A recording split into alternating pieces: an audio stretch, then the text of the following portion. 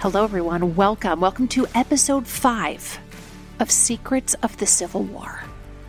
When the Civil War began in 1861, one of the things the Confederacy wanted was formal recognition by world powers that they were a legitimate new country. European nations like Britain and France decided to label the Confederacy as an organized belligerent, which meant that they were a party to war, not their own country. And Lincoln and the Union could not afford to concede to the Confederacy any more international support than that. Luckily, a few traveling men, music, and a newspaper campaign gave them the upper hand. I'm Sharon McMahon, and here's where it gets interesting. When the Confederacy formed and began fighting the Union, its leaders made the assumption that Britain and France would side with them in order to maintain their cotton supply from the southern states of America. France, too, had growing interests in Mexico, and a formal diplomatic relationship with the Confederacy could give France an advantage. France, in turn, encouraged Britain to recognize the Confederacy, but then the Union stepped in. President Lincoln strongly warned both countries that any official siding with the organized belligerent, aka the Confederacy, was tantamount to a declaration of war with the Union.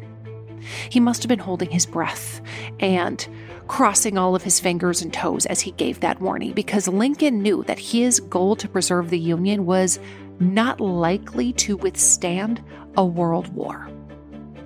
A U.S. Civil War doesn't seem like it would affect countries across the ocean, but England's economy was tightly wrapped up with American trade.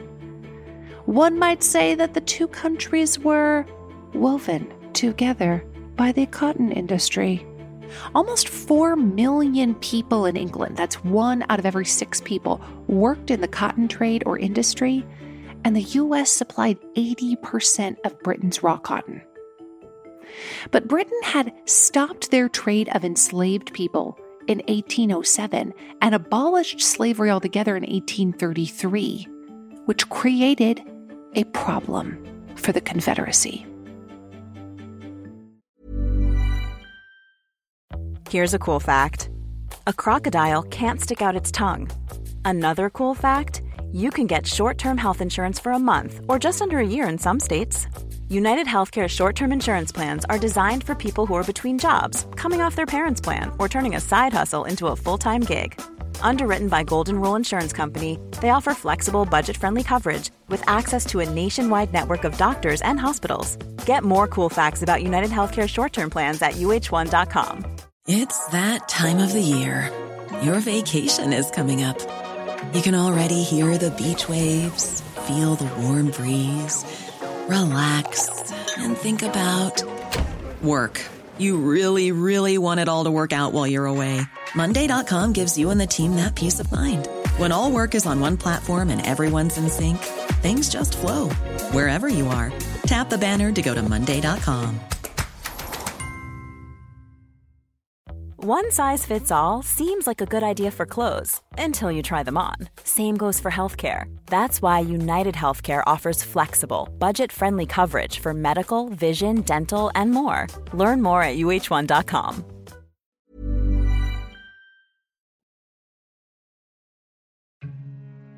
As I mentioned, the Confederacy counted on Europe's reliance on their raw cotton, and they sent envoys to Europe to convince leaders to support their secession.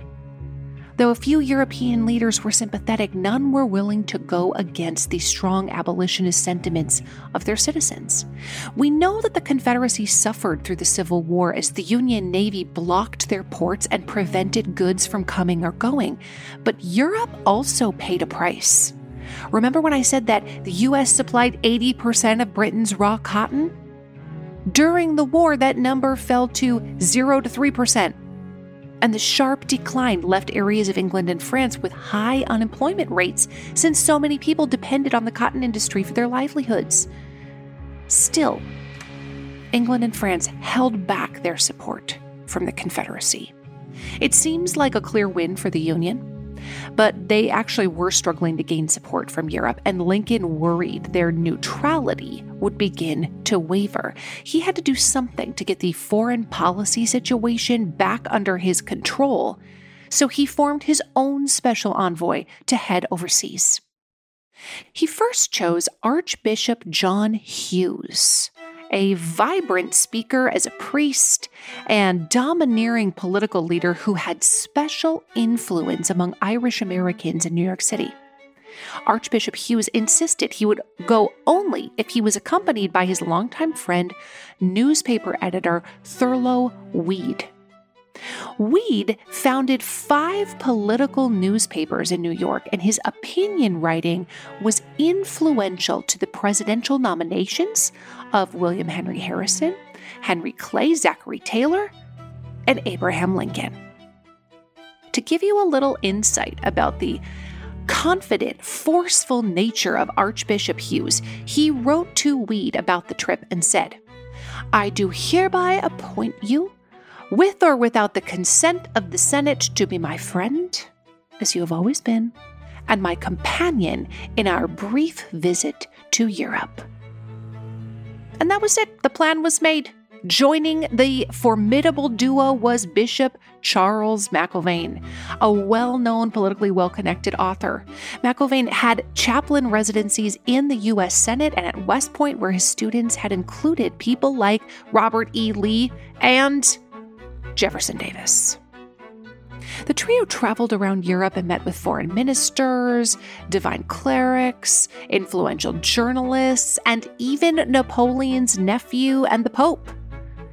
They were the Union's brand ambassadors, there to spread goodwill and to gain support for the Union. But the British weren't seeing much difference between the rebels who fought them to establish the United States in 1776 and the rebels who had just formed the Confederate States in 1861. You can imagine the drama of the British aristocracy's eye roll when the secession situation looked like proof that the great American experiment of popular government was failing. No doubt, King George was laughing from his grave.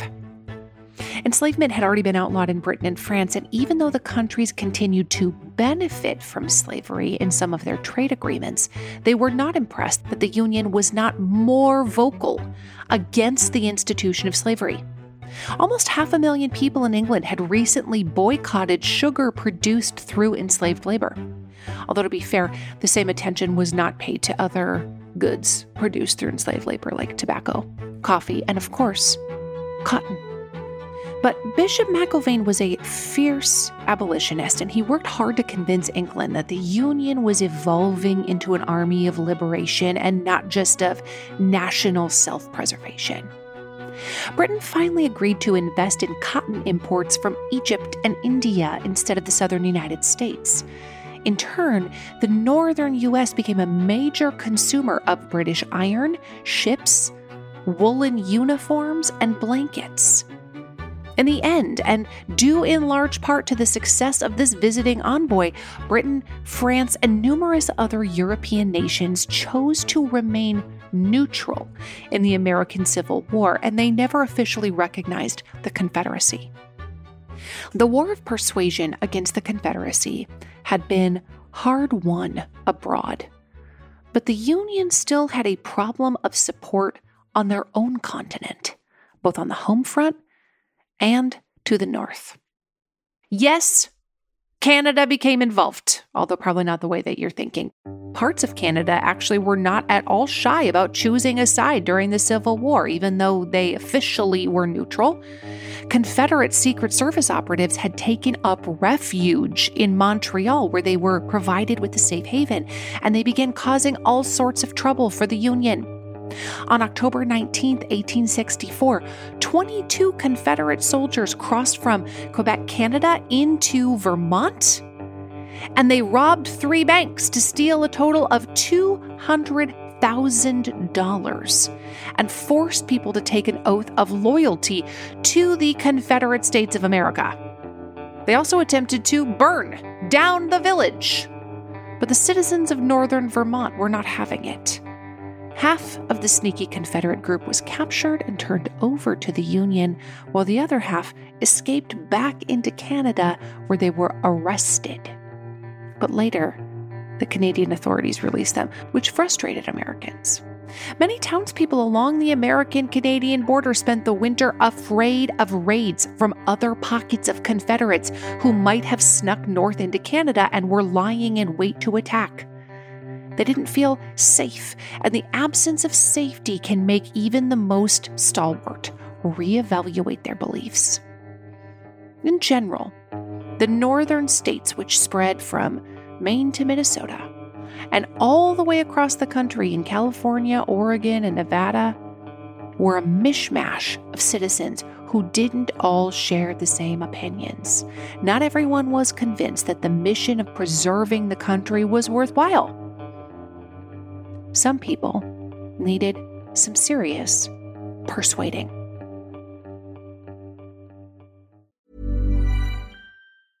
A lot can happen in 3 years, like a chatbot may be your new best friend. But what won't change? Needing health insurance. United Healthcare Tri-Term Medical Plans, underwritten by Golden Rule Insurance Company, offer flexible, budget-friendly coverage that lasts nearly 3 years in some states. Learn more at uh1.com. Quality sleep is essential. That's why the Sleep Number Smart Bed is designed for your ever-evolving sleep needs. Need a bed that's firmer or softer on either side? Helps you sleep at a comfortable temperature? Sleep Number Smart Beds let you individualize your comfort, so you sleep better together. J.D. Power ranks Sleep Number number 1 in customer satisfaction with mattresses purchased in-store. And now, save 50% on the Sleep Number Limited Edition Smart Bed for a limited time. For J.D. Power 2023 award information, visit jdpower.com/awards. Only at a Sleep Number store or sleepnumber.com.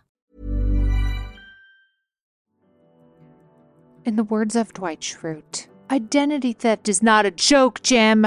But seriously, if you've ever had somebody try to steal your credit card number and then try to make a bunch of fraudulent charges, that has happened to me on more than one occasion. If it's happened to you, you know it's a nightmare.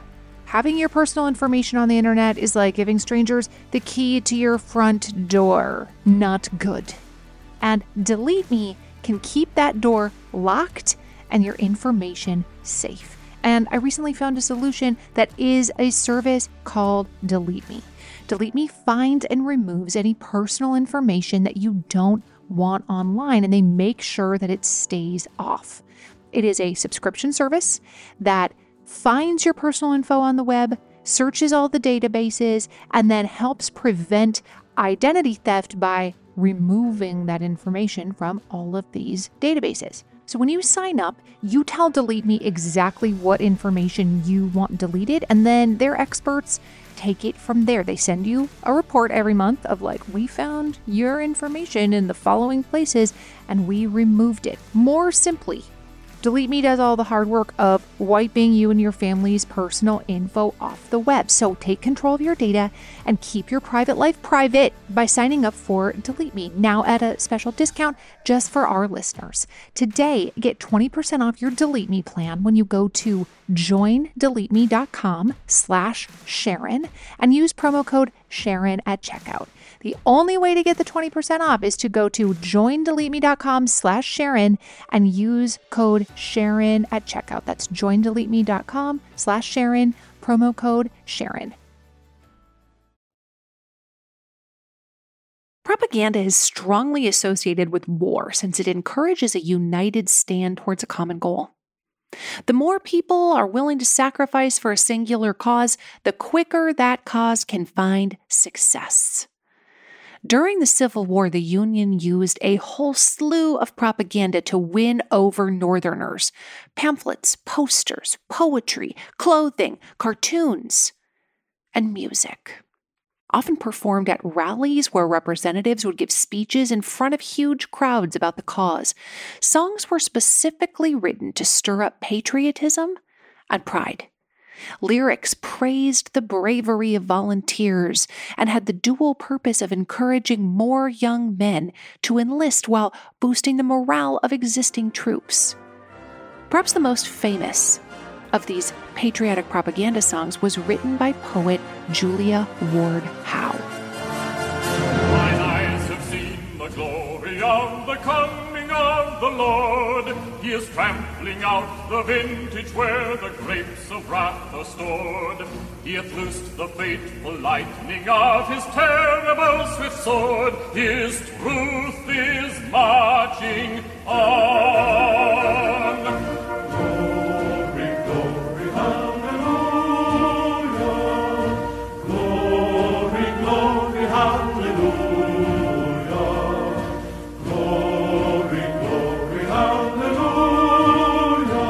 His truth is marching on. I have seen him in the watchfires of 100 circling camps. They have builded him an altar in the evening dews and damps. I can read his righteous sentence by the dim and flaring lamps. His day is marching on. The song came from pretty humble beginnings, and even in its very first iteration, it served as propaganda. Union soldiers in the Massachusetts 12th Regiment spent time teasing each other when they weren't fighting. And a soldier in their regiment, Scottish immigrant Sergeant John Brown, got a ribbing because he shared a name with the infamous abolitionist John Brown, who led attacks against enslavers and a raid on Harper's Ferry, Virginia in 1859 that he hoped would start a liberation movement among enslaved people. John Brown was arrested at Harper's Ferry and would be the first person executed for treason in the United States. So, just the lighthearted things Union soldiers talked about around their campfires. The soldiers already knew a song by William Steffey called either Say Brothers, Will You Meet Us? Or Glory Hallelujah. So they kept its melody and changed the words. Let's take a listen to the version sung by civil rights activist Paul Robeson. John Brown's body lies a-mouldering in the grave. John Brown's body lies a-mouldering in the grave. John Brown's body lies a-mouldering in the grave. His soul goes marching on. The Massachusetts 12th Regiment marched from one battle to another, singing their version of the song. And what started as a joke evolved into a rallying cry that built fervor around the abolitionist spirit of the original John Brown.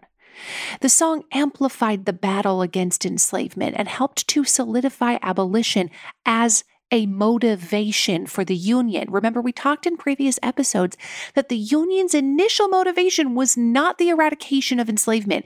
It was to preserve the Union. If there's such a thing as accidental propaganda, the song John Brown's Body would certainly be an early example.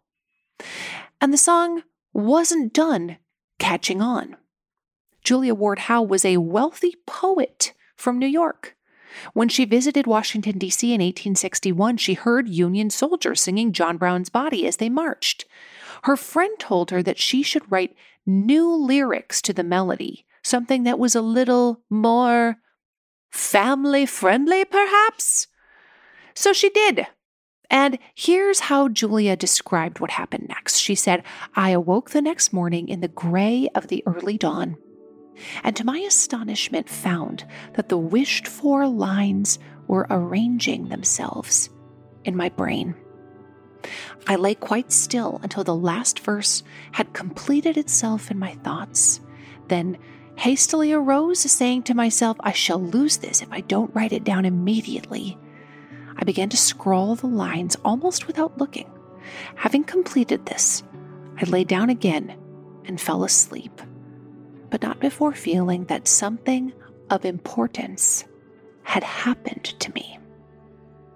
The Atlantic Monthly paid Julia around $4, a modest sum of about $118 today, to print the lyrics in February of 1862.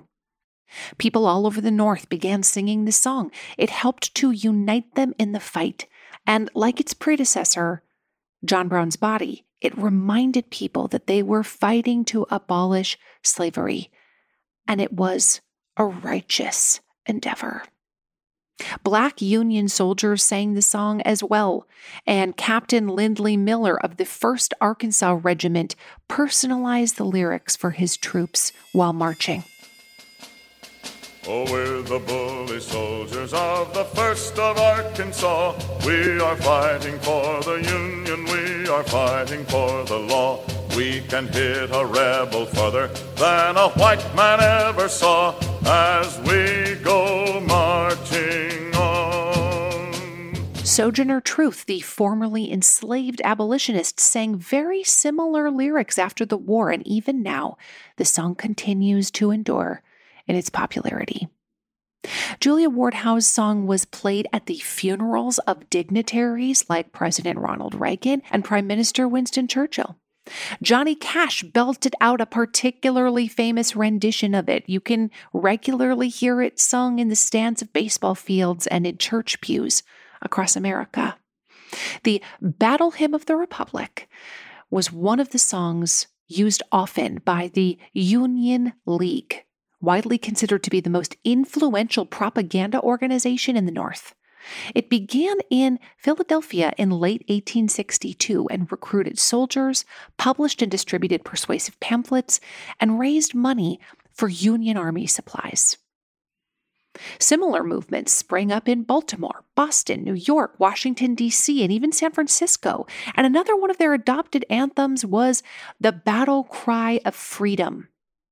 Composed in response to a call for 300,000 volunteers from President Lincoln in July of 1862, the song gained incredible popularity at war rallies. You may recognize this one too. The Union forever, hurrah, boys, hurrah! Down with the traitor, up with the storm. For we rally round the flag, boys, rally once again, shouting the battle cry of freedom.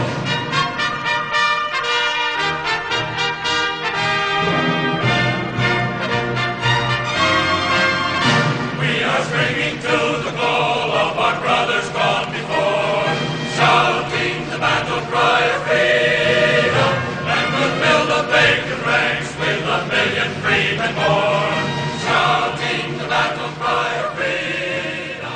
The song was wildly popular, and almost 700,000 copies of the sheet music were produced in the 1860s because it was a bop. A Miley Cyrus level bop. It was catchy, with an easy melody and lyrics that fired up anyone who sang it or listened. Both the Union and the Confederacy used music as propaganda during the Civil War to help recruit soldiers and sway public opinion in their favor.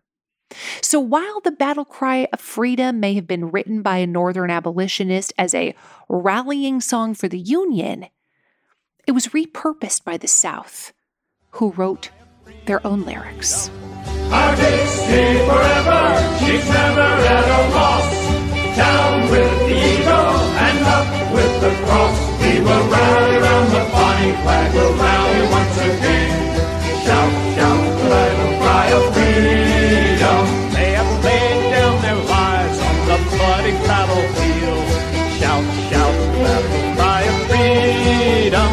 Their motto is resistance to the tyrants never yield. Shout, shout the battle cry of freedom.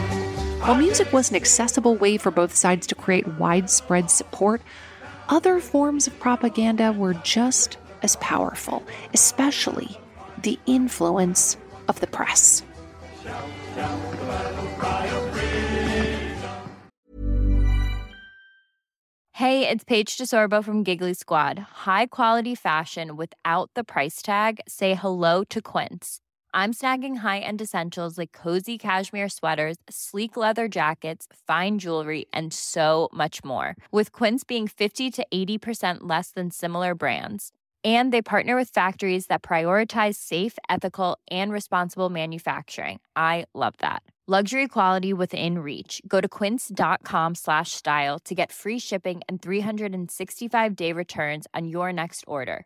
Quince.com/style.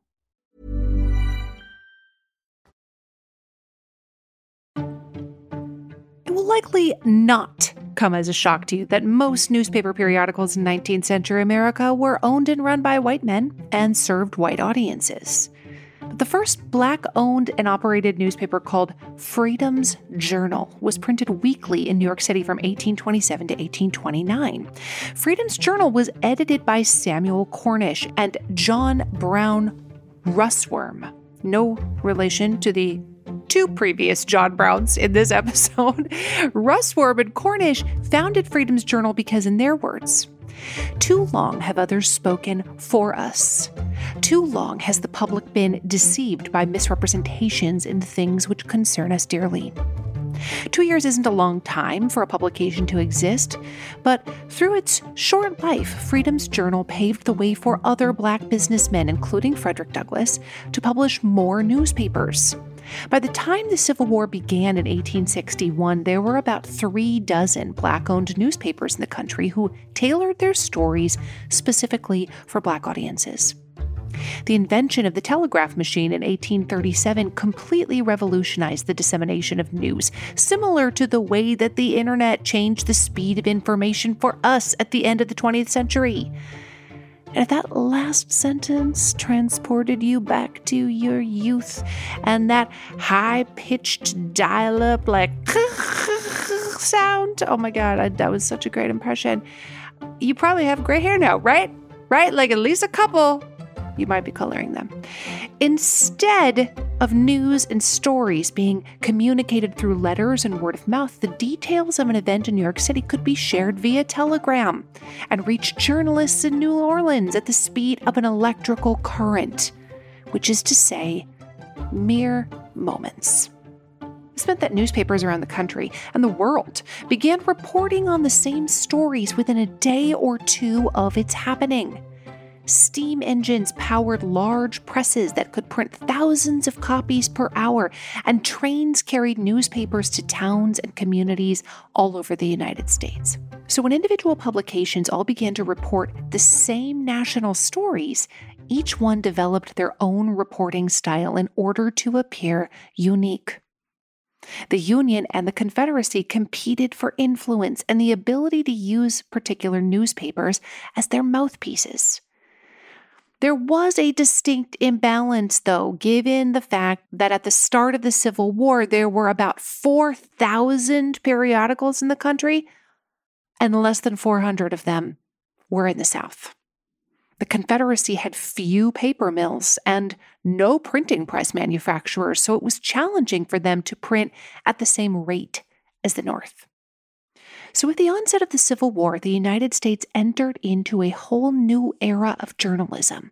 We've talked on this podcast in the past about muckraking in the early part of the 1800s, but by the 1860s, the media preferred a different tactic: fewer facts and more spin. And if that sounds familiar, I've said it before, there's not really much happening now that hasn't already happened at some point in history. The Civil War was, of course, national news. It affected everyone in the country, and it dominated headlines for every newspaper in operation. But the stories a person read about the Civil War depended largely on where they lived and who was writing about it. So let's break it down with an example here. General Sherman's arrival in Savannah, Georgia on his infamous March to the Sea. If you're already picturing Rhett Butler and Scarlett O'Hara racing their one-horse carriage through a burning Atlanta, you're on the right track. That was the beginning of Sherman's march. Here's the official account from the Library of Congress. In December 1864, General Sherman and his troops completed their march to the sea, which had begun in mid-November with the burning of Atlanta. Sherman's Savannah campaign was nearing completion. Savannah's destruction would complete the grim mission. A preliminary step was to force the city's residents to evacuate. With time on the Union side, the siege did not take long. After Fort McAllister fell and the Confederate defenders within the city retreated, the mayor, realizing that Savannah was completely vulnerable, surrendered. Unlike the cities and towns along the path that Sherman pillaged, Savannah did not burn. Here's how the North reported on Sherman's march in the Pennsylvanian Pittsburgh Daily Commercial. Savannah is remarkably quiet. When troops first entered, the citizens remained in their houses through fear of personal injury. But these fears are passed away, and the people now come freely upon the streets. A majority appear delirious to placing themselves in a loyal position towards our government. And here is how the South reported the same event in the North Carolina Fayetteville Observer. Sherman's reported treatment of the people and private property in Savannah naturally suggests an inquiry as to its meaning, since it is directly opposite to his intentions as proclaimed. Either Sherman repents and is ashamed of his previous vandalism, which we regard as altogether unlikely, or he is trying to provoke outrage. For the North, it was a story of celebration that Savannah was conquered benevolently, meaning that, they just gave up. And the city citizens were ready to support the Union. But for the South, they did not report any submission, only outrage and fear at the duplicitous nature of General Sherman, who had burned so much of Georgia. They wondered when the other shoe would drop for them. This is just one example of how differently the North and South reported on the same stories. And since publications were widely used to sway public opinion, they were ideal vehicles to successfully push the enslavement or abolition ideologies from both sides of the divide. Thinking that perhaps some of their fellow Northerners didn't really know what enslavement was like, Northern almanacs printed paintings and cartoons that depicted its brutality in the Southern states. It helped sway public opinion to support the abolitionist cause. And for their part, Southern propaganda spun the enslavement issue into something different. It made emotional appeals, reminding people that they were fighting for the right of self-determination out from under the watchful eye of the federal government. But every once in a while, a piece of propaganda carried a powerful enough message to serve as an anthem for both sides. Doing one's duty was taken very seriously, and both sides leaned deeply into appeals of patriotism and protecting the land where they lived and worked. They shared a need to convince men to join their armies. The song, "When Johnny Comes Marching Home," was a comforting sentiment that appealed to families on both sides of the Mason-Dixon line by offering hope that when they sent their sons and brothers and fathers off to fight, they would return safely as heroes. When Johnny comes marching home again, hurrah, hurrah, we'll give him a hearty welcome then, hurrah, hurrah, oh, the men will cheer, the boys will shout, the ladies, they will all turn out and we'll all feel gay. As the Civil War progressed, propaganda evolved with it. People on both sides had endured long years of scraping by and the loss of family members and needed to be reminded that the sacrifices were worth it. They needed to hear that their loved ones would return and that all was not lost. Next time, we will talk about the people who stayed home, the women who fought a different kind of fight. I'll see you then. Thank you for listening to Here's Where It Gets Interesting. This episode is written and researched by Sharon McMahon, Heather Jackson, Valerie Hoback, Amy Watkin, and Mandy Reed. Our executive producer is Heather Jackson. Our audio producer is Jenny Snyder, and it's hosted by me, Sharon McMahon. If you enjoyed this episode, please be sure to hit the follow or subscribe button on the podcast platform of your choice. We also benefit so much from ratings, reviews, and sharing on social media.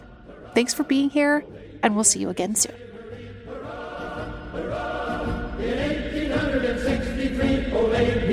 it's slavery, and we'll all drink stone wine when Johnny comes marching home. And we'll all drink